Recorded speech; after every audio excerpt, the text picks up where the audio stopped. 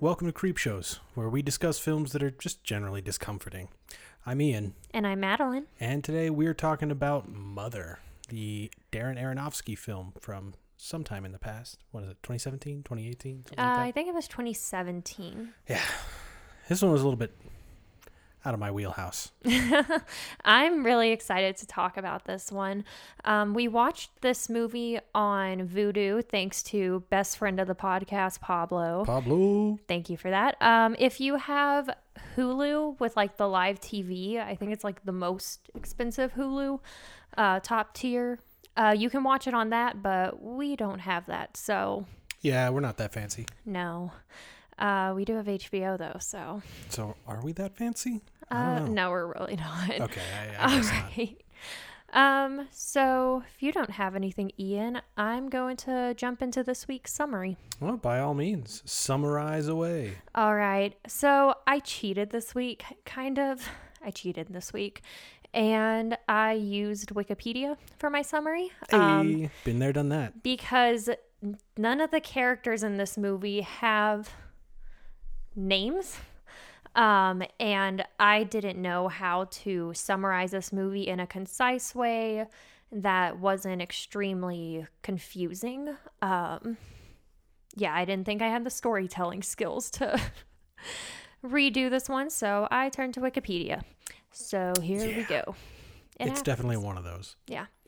In the burnt-out remains of a large house, Him, an acclaimed poet struggling with writer's block, places a crystal object on a pedestal in his study.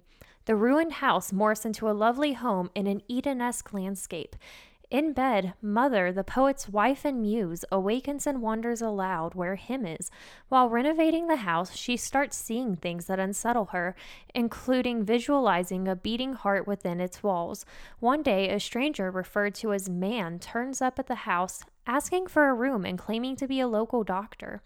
Him readily agrees, and Mother reluctantly follows suit. During his stay, Man suffers coughing fits, and Mother observes an open wound in his side. Soon, Man's wife, Woman, also arrives to stay. Mother is increasingly frustrated with her guest, but Him begs her to let them stay, revealing that Man is a fan whose dying wish was to meet him. However, when Woman and Man accidentally shatter the crystal object, which Him had forbidden them to touch, Mother kicks them out and Him boards up his study. Before Man and Woman can leave, their two sons arrive and fight over their father's will. The oldest son, who will be left with nothing, severely wounds the younger brother and flees. Him, Man, and Woman take the injured son for help. Alone in the house, Mother follows a trail of blood to find a tank of heating oil hidden behind the basement walls. Upon returning, Him informs Mother the son has died. Dozens of people arrive at the house to honor the dead son. They behave in rude and presumptuous ways that irritate Mother. She snaps when they break a sink, partially flooding the house. She orders everyone out and berates Him for allowing so many people inside while ignoring her needs. Their argument ends in passionate lovemaking. The next morning, Mother announces she is pregnant. The news elates Him and inspires him to finish his work. Mother prepares for the arrival of their child and reads Him's beautiful new poem. Upon publication, it immediately sells out every copy. In celebration, Mother prepares a big dinner, but a group of fans arrive at the house before they can eat. She asks Him to send them away, but he insists he has to be polite and show his appreciation, and tells her he will return soon. Mother tries to lock the doors, but more fans arrive and enter the house, where many began to use the toilet. They start stealing things as souvenirs and damaging the house, but Him is oblivious due to the adulation he is receiving. Hundreds of people fill the house, and an increasingly disoriented Mother watches it evolve into chaos. Military forces battle a cult of frenzied fans who tear rooms apart and engage in religious rituals. Amidst gunfire and explosions, the Herald, the poet's publicist, organizes mass executions. Mother goes into labor and finds Him. He takes her to his study, which he reopens so she can give birth there. The havoc outside subsides. Him tells Mother his fans want to see their newborn son. She refuses and holds her son tightly. When she falls asleep, however, Him takes their child outside to the crowd, which passes the baby around wildly until his neck is inadvertently snapped. Mother wades into the crowd where she sees people eating her son's mutilated corpse. Furious, she calls them murderers and stabs them with a shard of glass. They turn on her, viciously beating and attempting to strangle her until Him intervenes. He implores Mother to forgive them, but she escapes, makes her way to the basement oil tank, and punctures it with a wrench pipe. Despite her husband's pleas, she sets the oil alight. It explodes, destroying the crowd, the house, and the surrounding environment. Mother and Him survive. She is horrifically burned while Him is completely unscathed. He asks for her love and she agrees. He tears open her chest and removes her heart. As he crushes the heart with her hands, a new crystal object is revealed. He places it on its pedestal, and once again, the house is transformed from a burnt-out shell into a beautiful home. In bed, a new mother appears and wakes up, wondering aloud where Him is. The end. Yeah, this movie was a trip. Yeah. It also stressed me out a lot. Yeah, I remember. The whole home invasion thing, kind of again. Not so much home invasion, but just completely losing control over your own home. That stresses me the fuck out. Yeah, I can understand that. That kind of makes sense with how the director kind of likes to handle things. Yeah, speaking of the director, I know you did some research on him. Yeah, so this film, as I've covered in previous podcasts, a lot of it's based in religion, as I'm sure Madeline's going to dive into in a bit.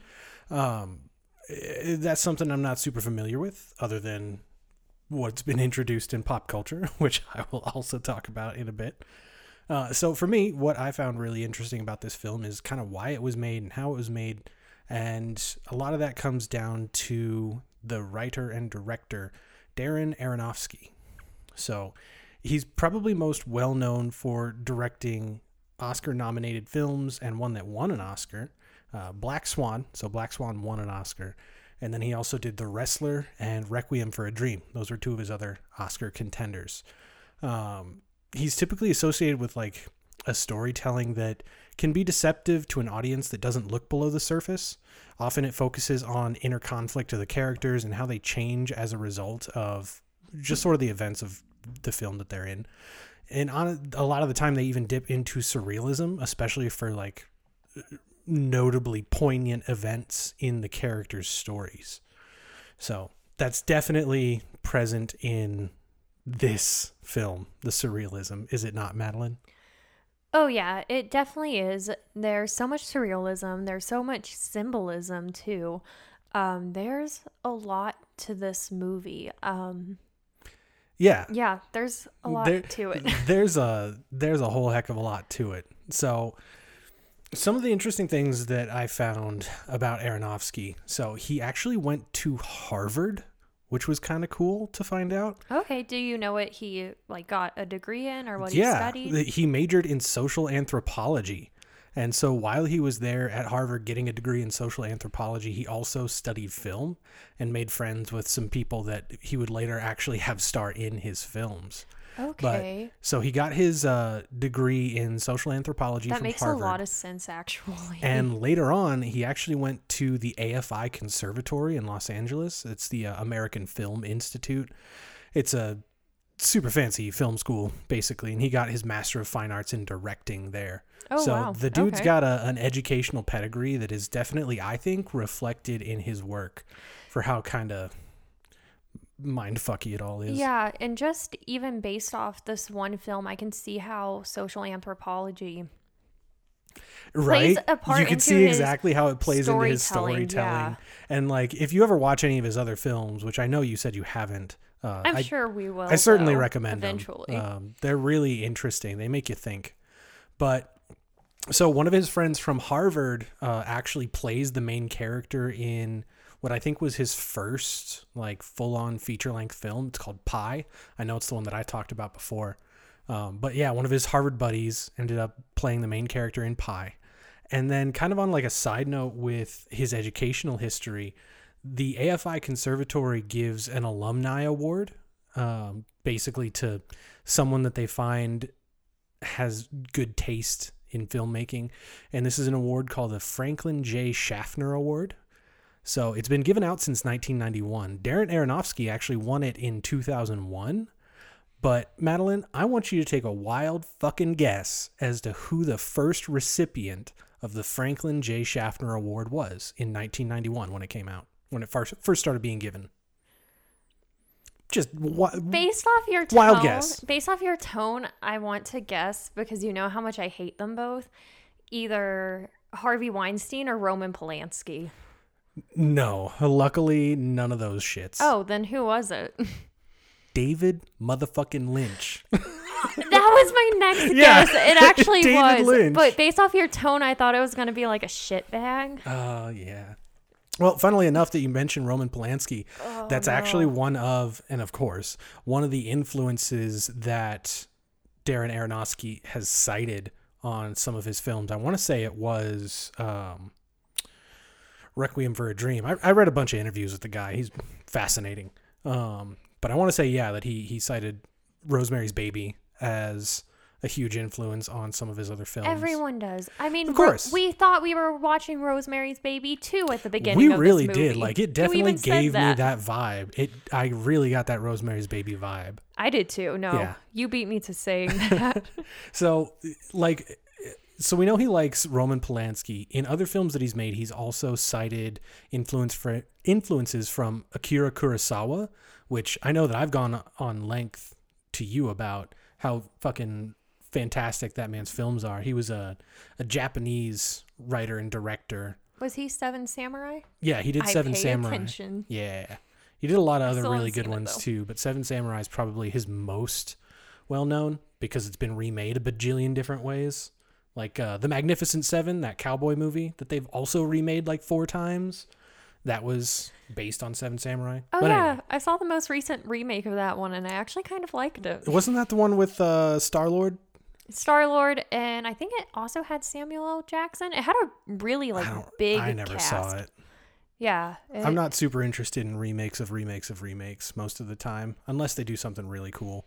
I don't know. That's just a personal when thing. I saw it, I wasn't the one who picked that movie, but So some of the interviews that I found with Aronofsky, there was a lot to comb through, and it's typically the ones that I found were always in response to his other movies, like after Pi, after Requiem for a Dream, Black Swan, and he actually did a lot of interviews after he made one of his more recent films, Noah.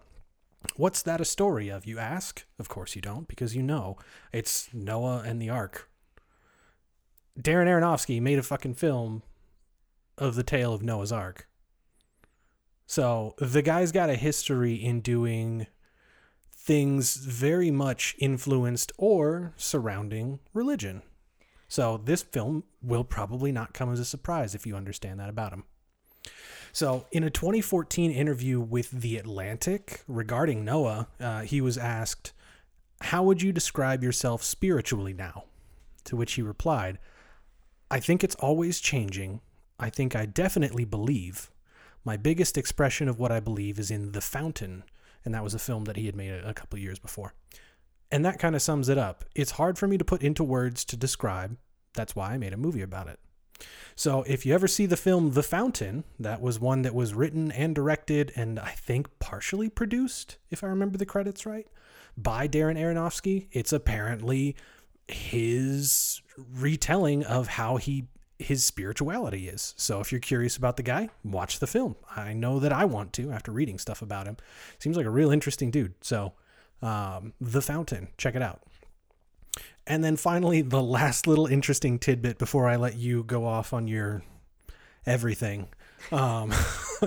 So Darren Aronofsky is a notoriously kind of quirky guy, apparently. Very reserved, I guess is the right way to put it from what I've read. And so, in a 2014 article from The New Yorker, it described the desk that he writes on for most of his writing screenplays and stuff like that. And so I will describe it in quote from that article. "A custom-built desk of Bastogne walnut inlaid with responsibly harvested Macassar ebony and pink ivory. 25 puzzles are concealed within it, cunning locks and springs and slides, and the front houses an octave of organ pipes you can play by sliding drawers in and out. As you solve the puzzles, you find hidden pieces of wood, each of which displays a few musical notes. When you put the pieces in order and play the resulting tune on the organ, an Irving Berlin song that was the first thing Aronofsky learned to play on the piano, it opens a secret safe, the final prize. It took him 6 weeks to pop the safe, and he had the plans. So I found that just to be like really quirky and interesting about the guy. He works on a puzzle desk. I like that. Right? It's pretty cool, pretty weird. But go figure, a guy that went to Harvard, studied social anthropology, went to film school, has crazy influences, and writes on a fucking puzzle box for a desk. Go figure, that guy makes some weird shit. Who'd have guessed?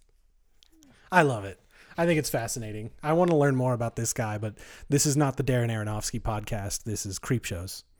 And so now, Madeline, you get to dig into what I know you want to talk about.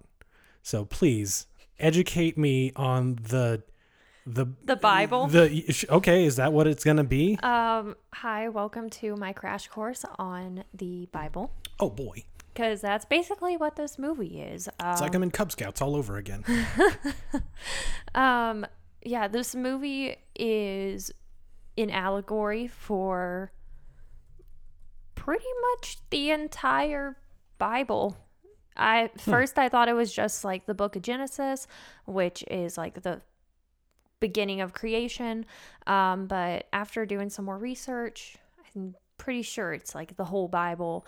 Okay. And because I'm me and I couldn't be bothered to write my own summary this week, but for every example I found of like a symbolism in this movie, I tried to go and find like an actual scripture or part of the Bible. Oh, to wow. Kind of So we're straight up up going to church right now, huh? Kind of, yeah. All right. Well, if anybody wants to dip out now because of the Christianity talk, by all means, I understand. I'm still curious, even though I don't get it. Okay, but I'm hoping to be educated.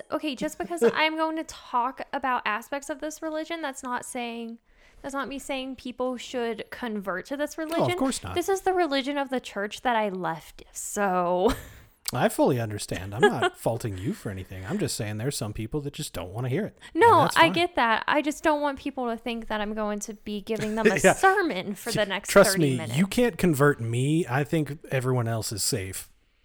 Yeah, no, I just want to talk about, the symbolism and where we actually see that in the Bible. Yeah, thank you. Yeah. Because I genuinely have no idea.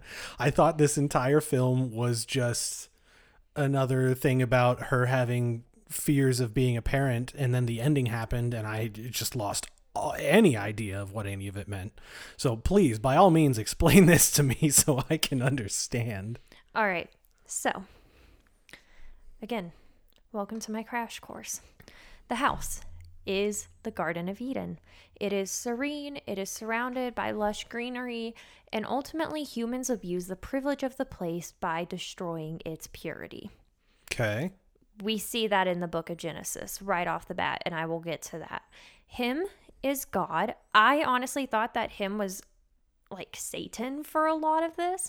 But him is just a very arrogant portrayal of God. Okay. But him is God, and we see this in that he is the only character whose name is capitalized in the credits. And in the Bible, anytime God is referred to as he, his, or him, it's always a capital H. And the same goes for Jesus, actually, in the New Testament. Huh, okay. People come from far and wide to meet and adore him. He is the source of the text that is worshipped. Christians believe that the Bible is the word of God. It came directly from God. So the fact that, he writes this poetry that gets so much traction after having already written a previous poetry that has a lot of followers, that's kind of a symbolism for God in the Bible. Yeah. And then the last thing, which was actually what made me kind of realize when watching it that he was actually God, is when he's carrying Mother out of the fire, and she asked who he is. He says, I'm sorry, I am I. And we see this in the book of Exodus with Moses in the burning bush. So I'm going to read Exodus chapter 3, verses 13 through 14. And for this entire thing, I will be reading from the Amplified version. It is personally my favorite version of the Bible or a translation, I should say, not version. It's my favorite translation because I think it is the most direct. But, everyone has their preference. Yeah, preferences. We're not here to tell you you're right or wrong. We're just here to do some research and convey these facts. Yeah, but in case you are familiar with these verses and you're like, wait, this doesn't sound like what I'm used to, I'm reading from the Amplified. Yeah. All right. And Moses said to God, behold, when I come to the Israelites and say to them, the God of your fathers has sent me to you, and they say to me, what is his name? What shall I say to them? And God said to Moses, I am who I am and what I am, and I will be what I will be. And he said, you shall say this to the Israelites, I am has sent you. And so that's God's way of saying, like, I exist because I exist, which is kind of vague. But we also see this with him in the movie. Like, he pulls some Daenerys type shit at the end. Yeah, and makes it through that fire. Chilling in the fire. Yeah, totally and it not shows hurt. that he exists perpetually. Okay.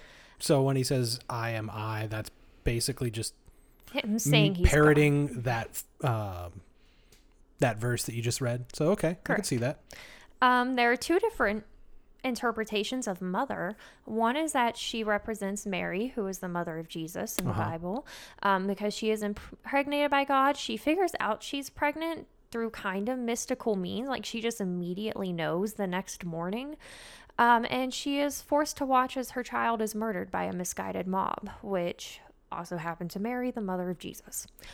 Or maybe mother is Mother Earth, because mother's torture by hymns worshippers is a comparison to the way religion can make humans feel as though they're above nature and therefore don't need to try protecting it. Okay. Man and woman are Adam and Eve. Man is first invited into the home. He kind of manifests out of nowhere. Maybe him just created man and woman because he was born. The man has a scar on his back, and that could imply a plucked rib. And so in Genesis, Adam is asleep, and God plucks a rib from him and seals up the wound to create a woman. And a woman manifests the next day. Okay. They are invasive and they mess up stuff through their selfishness, which I will also get to with Adam and Eve, and they are the parents of two brothers or two sons. Okay. The study is the tree of knowledge and the crystal is the forbidden fruit. Man and woman were warned not to enter the study alone or to touch the crystal, and the breaking of the crystal is the fall of man and woman, and also man blames woman for wanting to touch the crystal.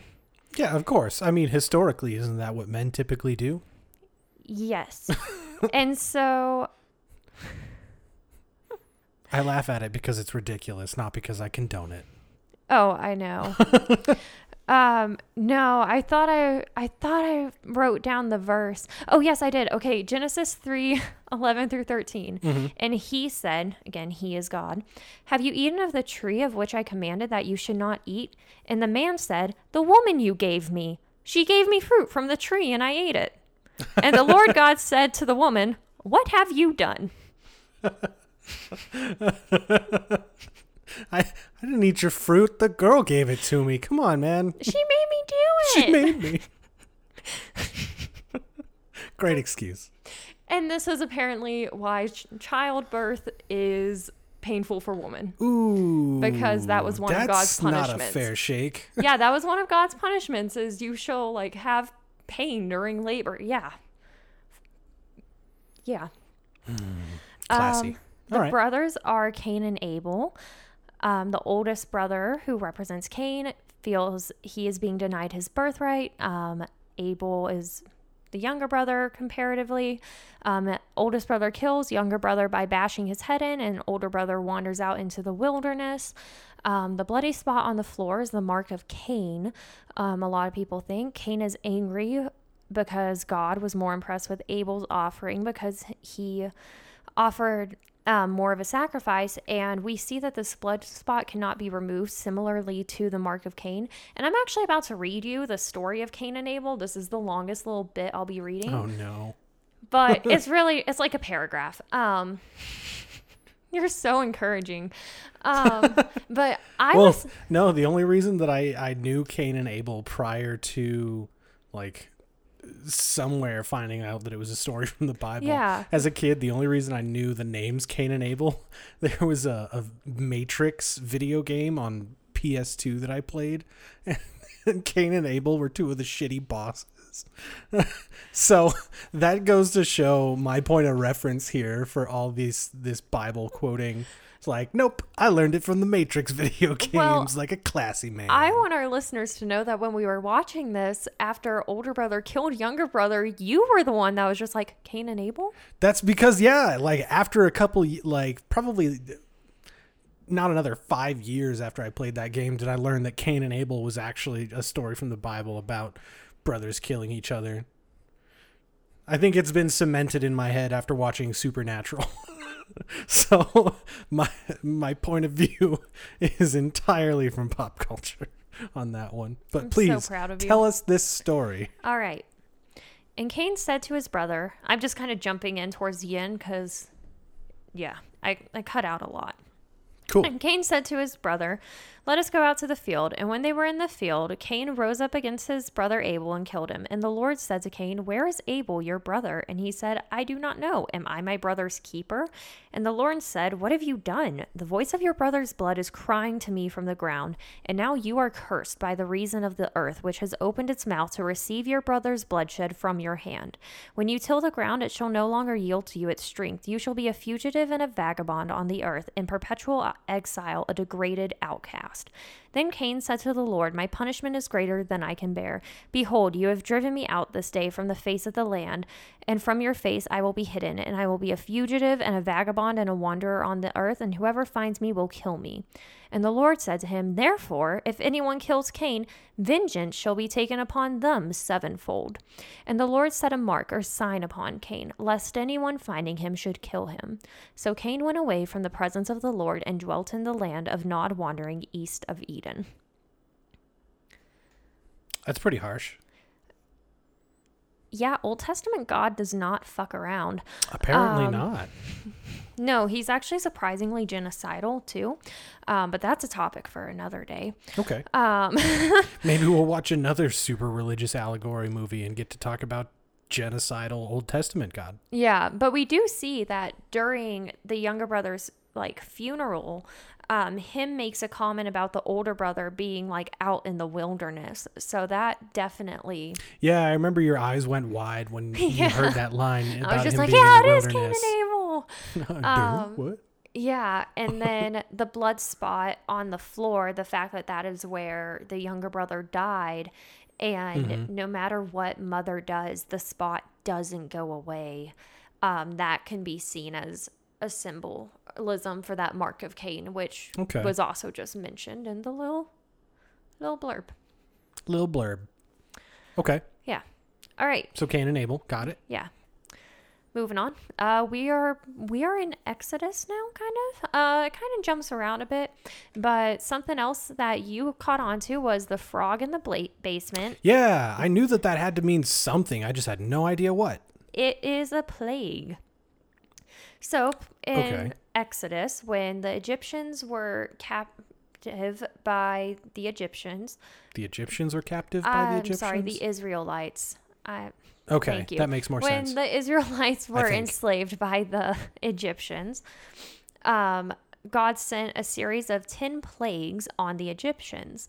And so, real quick, the 10 plagues were water turning to blood, frogs, lice, flies, livestock pestilence, boils, hail, locusts, darkness, and killing of firstborn children, in that order. Ooh, cool. Yeah. I came across some articles earlier. I did not take the notes on it because I already had too much other shit. Yeah.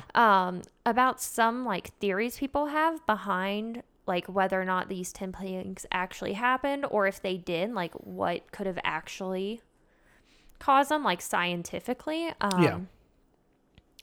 So that was interesting. If you're a person like me who is interested in both religion and science, I don't know if there are many of us.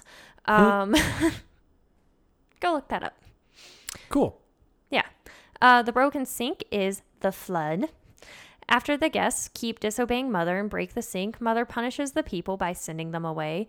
In Genesis chapter 6 through 7, God is so angry and disappointed with the evil of mankind, he floods the earth to wipe out all living things except for Noah, Hey. his family, and 2 of each kind of animal. The new book of poetry is the New Testament. Mother's conception of the baby is what inspires him to write. The resulting text is spread all over the world, bringing in new worshipers, and new books are being written as a result of the arrival of Christ. Okay. Because after Jesus was crucified, there were like many gospels of Jesus' life written, and only 4 made it into the canonical Bible, but there were others that were written. A lot of those were discredited because either they had too many facts that didn't, or like too many accounts that didn't align with what was in the other canonical gospels, or they were written too far in time after the death of Jesus for that person to have actually have a first-hand account that could be credible. Okay. But yeah, new poetry is New Testament. The herald is a herald angel. I think that one's pretty on the nose. She's the one who's spreading around his text. The head marking is a symbolism of Ash Wednesday. The timeline is messy on this one because Ash Wednesday is related to the final days of Jesus and the baby hasn't been born yet. But I don't really know a lot of the history around Ash Wednesday, actually. I was raised Protestant and in a denomination that didn't observe Ash Wednesday ever. Okay. So I really can't speak any more about that. I don't really know. I don't either. Moving on. The newborn is Jesus. He is the offspring of God and a woman. He is killed by a pack of humans, and the eating of his body is kind of similar to the practice of communion in the Christian church.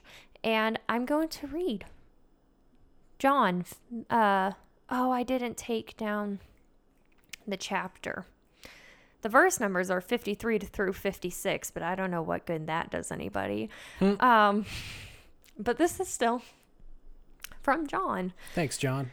And Jesus said to you, I assure you, most solemnly I tell you, you cannot have any life in you unless you eat the flesh of the Son of Man and drink his blood. He who feeds on my flesh and drinks my blood has eternal life, and I will raise him up from the dead on the last day. For my flesh is true and genuine food, and my blood is true and genuine drink. He who feeds on my flesh and drinks my blood dwells continually in me, and I in him. So, Okay. yeah. Really out of context?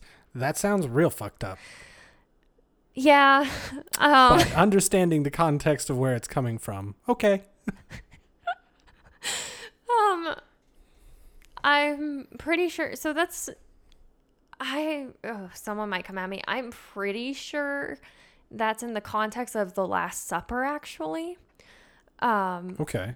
Like, I'm pretty sure that was when Jesus broke communion with his disciples, was the Last Supper, and when that quote is from, like, right before Jesus knew he was going to die. Mm-hmm.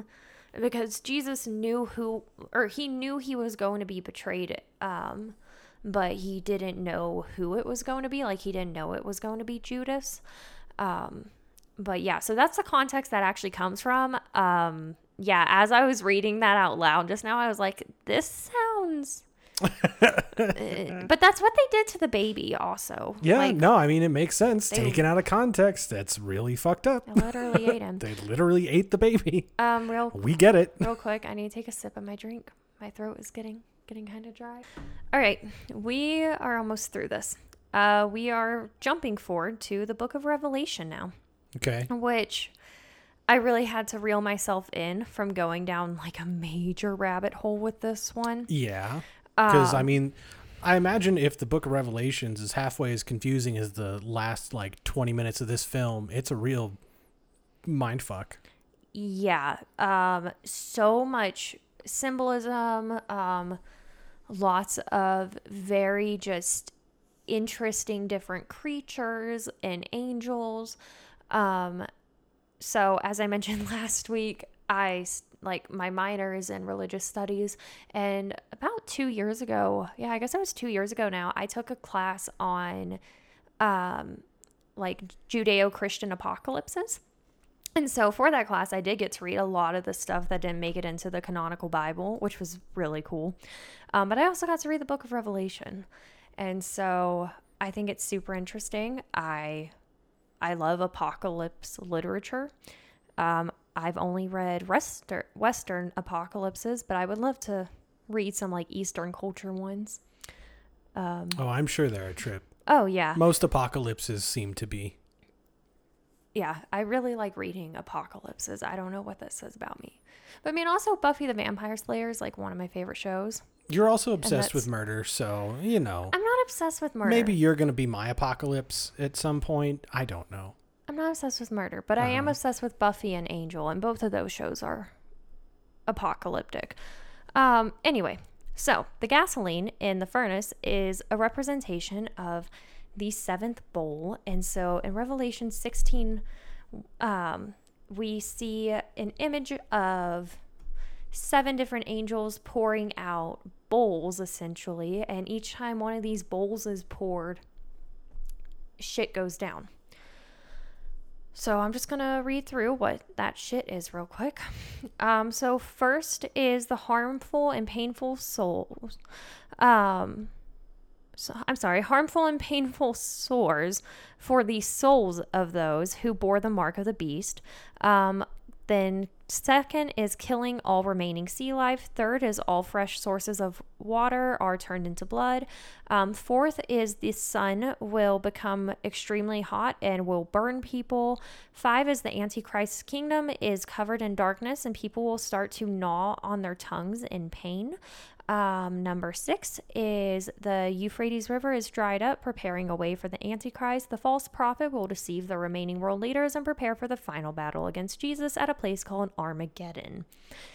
Bowl number 7 announces the end of the judgments on the world. The greatest earthquake ever happens, and the world crumbles. The apocalypse. Cool. So wait, Armageddon is a place where Jesus and anti-Jesus fight. Mm-hmm. Okay. Yep. That just sounds like some Dragon Ball Z shit. Like, quick, let's get away from the city to prevent from destroying humanity. But in the aftermath of our intense battle, the entire planet's gonna blow up. Yes. It is the final boss fight, as many people might refer to, as you might look at it. Yeah, I mean... Actually. Okay, yeah. Yeah. Go on. That's the best way I can explain it to you, Super-apocalypse. Got actually. it. I mean, are there different levels of apocalypse? Apparently, I've had a whole whacked out perspective of what the apocalypse has been for a long time, I guess. Because I never knew it was just like an anime battle between Jesus and anti-Jesus. That's pretty nuts. Oh, God, we've lost all the Christians. This is why I was upfront about this. No, I know. I know. And I feel like I just never knew Armageddon was a place. Yeah. Yeah. I thought it was kind just a weird. synonym for the apocalypse, but I It guess has not. become a synonym for the apocalypse. I think it can be used as that. Yeah. No, and I know I do try to be respectful of all religions. Part of me feels like I can poke fun at this one a little bit more because I was kind of forced into it for the first 21 years of my life. Yeah. But Everybody's got their yeah. beliefs. Yeah. We're not telling anybody you're wrong. We're just No. saying how it relates to this movie and how I don't understand any Yeah, of it. and I'm not So- even saying I don't necessarily believe in any of this anymore. I just didn't have a good experience with the community. And so we'll how leave is it your at that. research kind of into this film? How has that kind of shaped what you're thinking now? Anything interesting? Anything that you picked up on in the film specifically that you knew of early on that you haven't already talked about? Like, what do you mean? I still have a couple more things, but like, what do you mean? Oh, okay. No, I'll just go on then. Okay. Well, yeah, the explosion at the end is the apocalypse. Everyone dies except for God, which is also a thing that happens in Revelation. And the final minutes are either the beginning of a post-apocalyptic heavenly kingdom or, and I like this one the most, a reference to a translation of the first line in Genesis. So many translations say in the beginning, but some translations, such as the Jewish Study Bible, Yeah. say in a beginning, which implies that there could have been more than one beginning. Yeah, multiple beginnings, And cyclical. him is just test running the earth over and over again until he finds a mother that works for what he wants. Okay. So yeah, that was the last bit I had on it. And after like reading through this and then watching it, I kind of said this too. I think after we watched it, I picked up on, I think throughout this movie, we see 3 different mothers. Yeah, because there's the one right in the very beginning that we see crumbling to ash, and then as soon as he places the stone in the little setting, that's when the house rebuilds itself. And we see J-Law, Yeah, which, that- we then need to we talk about see J-Law in a minute. Our in this. main character mother, which is Jennifer Lawrence. And then after the climax and she's burned, then we see the whole house reset again, and it's a third unnamed mother. So yeah, we definitely see 3 different mothers here in the film. Yeah, definitely. I thought that was interesting. Yeah. I really thought man and woman were going to come back and play a bigger part in it than they did. I don't know. Yeah, I didn't understand a lot of that relationship. Like, why was woman so interested in their sexuality? Oh, yeah. That's kind of a weird thing for me. I mean, Michelle Pfeiffer did a great job playing woman. Yeah, everyone was- in this movie was great. Yeah, they were all a trip. Yeah, Michelle Pfeiffer as Eve did a really good job. I think, I don't know if maybe, I'm just trying to think, like, maybe they were supposed to also just be very archetypal men and women in a way, like, you know, she is a woman, so her purpose is to have babies. Okay. I guess I could don't see know. that. I'd be curious how the man fits into that, Ed Harris's But character. yeah, I was just trying to think about that, so I don't really know. Because he's always just sickly and Yeah. commanding, I guess. I don't know. I don't know. And I mean, everything I just said, like, it's not, these symbolisms aren't entirely clear cut. Like, there are a lot of people who watch this movie and don't pick up on any. Hey. Yeah. Well, yeah, I mean, that's kind of the point of symbolisms, though, is it's meant to be interpreted, like, sure, as the creator, you would have your own interpretation, but you've got to understand as a creator that whatever you intend for something to symbolize isn't necessarily how it's going to be perceived. And I think that's a lot of what's interesting from a creator's perspective, is just seeing the different ways that other people can perceive your story and kind of maybe find new insights into it that you hadn't intended from the beginning. So, yeah, I mean, I didn't catch a lot of it, and I thought it was a totally captivating film pretty much all throughout. I got really confused at the end, but yeah, I mean, I think that's kind of the point of the symbolism, and I like it. Yeah. And I mean, looking up this stuff definitely did help me understand a lot of stuff. Like, I was confused about the injury on his back. But I understand now. I thought it was like lung cancer or something. Yeah, no, honestly, I did too. Or like, you later said it might have been TB, and I was like, yep, it's tuberculosis. Yeah, because he was coughing a lot. My favorite consumption. And what else? There was someone else I would say. Oh, and then doing this research made me realize too, like, kind of how I said how the man and woman just manifest. Yeah. That, you know, him and Mother are in this house, just the two of them. Their entire existence is within their home.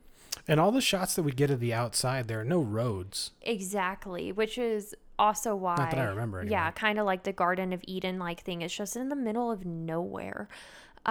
It's kind of this little oasis. And so him might have... Yeah, I think him really did just manifest this man and woman out of boredom. Could be, yeah. And yeah. But then similar to in the Bible, like once the man and woman, you know, they cross the line that he said, yeah, they do the one thing that was forbidden. But the woman told me to. Oh my God. She just wanted to touch it. Oh, the woman you gave me. Yeah. Oh, it wasn't me. Anyway. It was the one-armed man. Sorry, go on. No, you're fine. No, just, yeah, I think, yeah, he created these people because he wanted something to entertain him. And then as soon as they broke the rule, he regretted it in a way. Yeah. It was just but then he got a cult. But then he got a cult. And I mean, who doesn't want a cult? I want a cult. If there's one thing that we've learned from Umbrella Academy season 2, it's that you want a cult. Sorry, we just got done watching that like a little while ago. It's still fresh on the brain. Pretty great, pretty funny show. The second season was definitely better too. I can't say it's entirely funny. It's worth a watch if you're interested in that kind of thing. Yeah. But, yeah.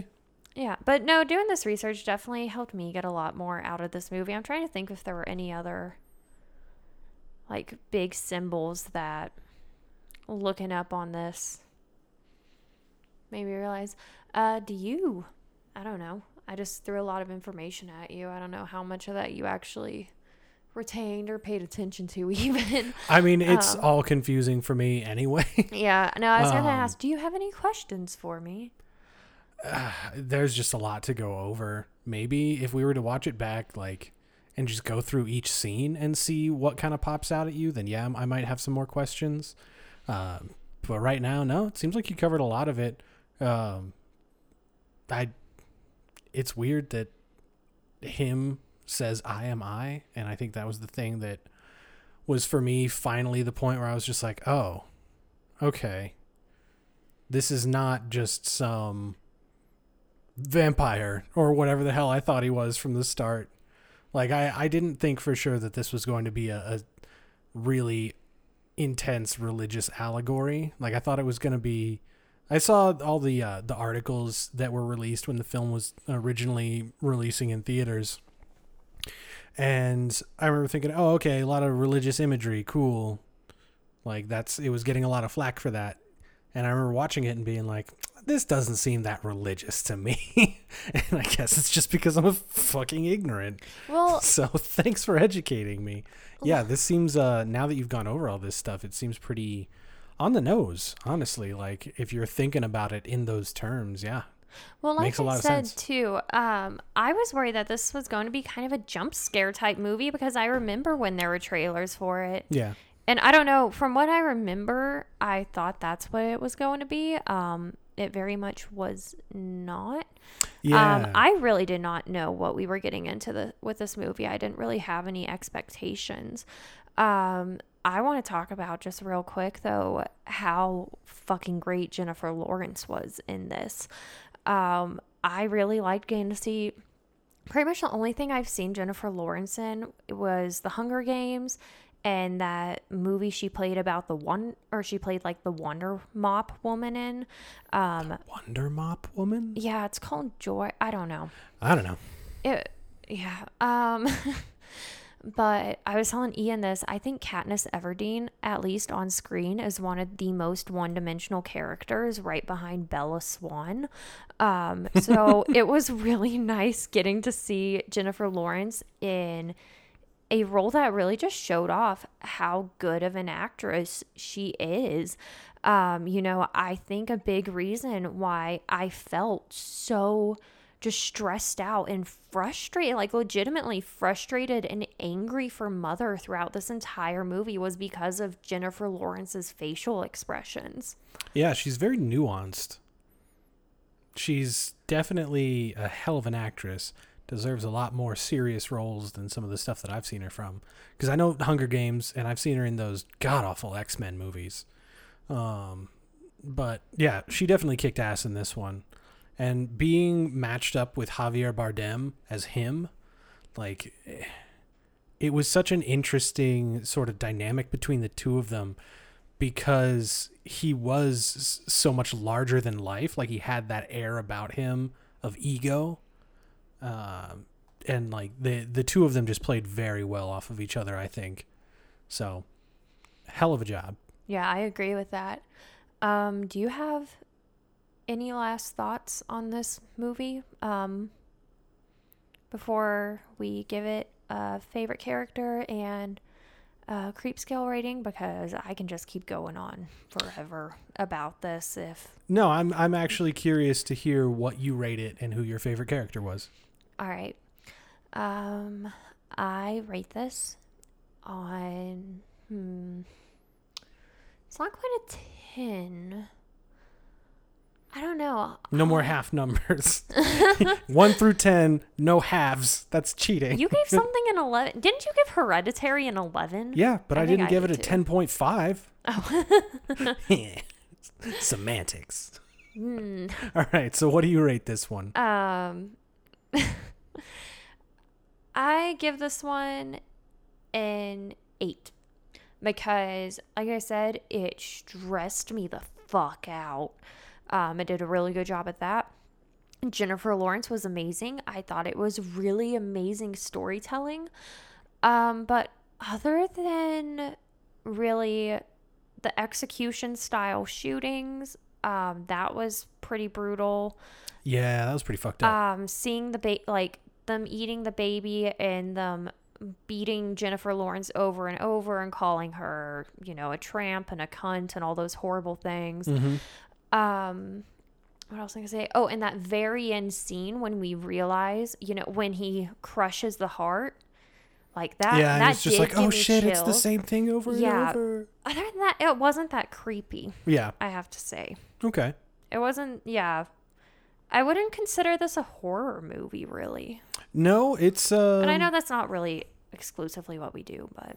No, I mean, we do films that are just generally uncomfortable. Yeah. So, okay. So, ultimately, you said 8. An 8. And then my favorite character, part of me wants to say the fool, which is who breaks the sink, just because it's Emily Hampshire, Stevie from Schitt's Creek. Schitt's Creek, of course. But no, really, I know, I'm not great at recognizing actors always, but she said 2 words and we saw her face for 1 second and I was like, oh, that's Stevie. Yep. You've also rewatched Schitt's Creek 3 times already. I'm on my 3rd rewatch right now. I don't even know why you're surprised by that. I love it so much. But no, Mother was definitely my favorite character. Okay. Yeah, she was just really well written. Jennifer Lawrence really just did such a good job as that character too. Yeah, she did a good job. Okay. What are your final thoughts? Rating, favorite character? Well, if I had to give it a creep scale rating, for me, I would say this is probably 6. A lot of it was just, it went over my head for me because, again, apparently this is very religious and I didn't get it because of the kind of impression that it had had on me in the first half, up until the entire cult following shows up. I had a lot of conceptions of what it might be and where the story might be going, and they were just totally squashed as soon as the followers started showing up. And so at that point I just got very confused and everything became very surrealist like it's supposed to. So based on prior knowledge and just personal preference, yeah, this one's like a 6 for me. Okay, I respect that. I think understanding more about it based on what you've talked about here, I will probably appreciate it again in the future, but it's going to be a couple years before I have a desire to watch it and try and look at it through that lens. Yeah. Okay. But if I had to pick a favorite character, it would probably be Donald Gleason's character, the older brother. So the which one? The Kane? Kane. Kane's the older brother? Okay. Yeah. Okay, so yeah, I think it would have been him. Why? Because, first of all, that dude's also a fantastic actor. Look him up if you don't know anything about him. I don't think I do. I'll look him up after this. Yeah, Donald Gleason. But anyway, so I liked him because he was the only one that was just like, look out for yourself. Everybody's going to leave you. And he just fucks off into the nowhere. Oh, yeah. Yeah. Like, he's just like, you got to take care of you. That's all. Just dips. Yeah. So it was pretty nuts. Yeah. I guess I would have said I liked him the most because he was the least confusing. He was the most straightforward character in the entire thing. He was angry. Like, he first said time he you was see him, angry. he's pissed off that he's not getting his inheritance from his soon-to-be dead dad. He fights his brother, accidentally kills him, and then he's just like, well, fuck, I killed my brother. Peace. I'm out of here. And that's it. Like, no, nothing to interpret, at least as I thought. He's just, I'm straightforward. I'm in, I'm out, I'm done. Boom.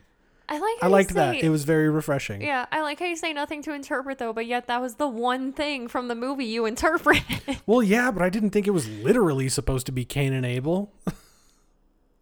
I didn't understand that much about it. All right. The that's Matrix fair. game, okay? I told you. Oh my gosh. You're funny. Eh. Yeah. I'm glad we watched this one. Yeah, me too. It was definitely a learning experience for me.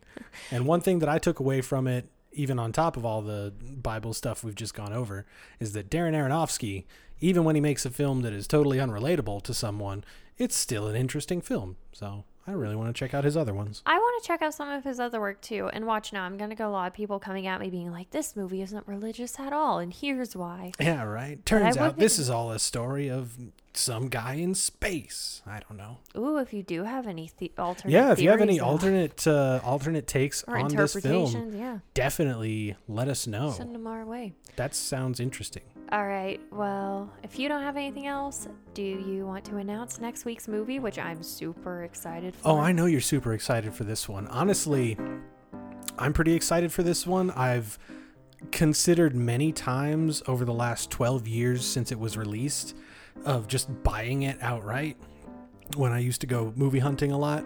Oh, you've seen it before? No. Oh, okay. No, and that's the thing is like, it was always such an interesting premise to me that I know that I would want it if I ever picked it up. Like if I ever got to see it, I'd want to watch it again. Oh, okay. But so the film that we're going to do, and this is a bit of a departure for people, it is Repo, the Genetic Opera.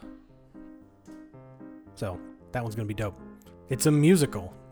And it has Carmen from Spy Kids and Giles from Buffy. So all the reason to watch it. Yep, just I don't those know two reasons. anything about the movie That's all besides of that, but that's why I'm excited about it. All I know is that it's about a guy that does repossessions on bodily organs, and it's a musical. Like you can't go wrong with this. It's going to be insane.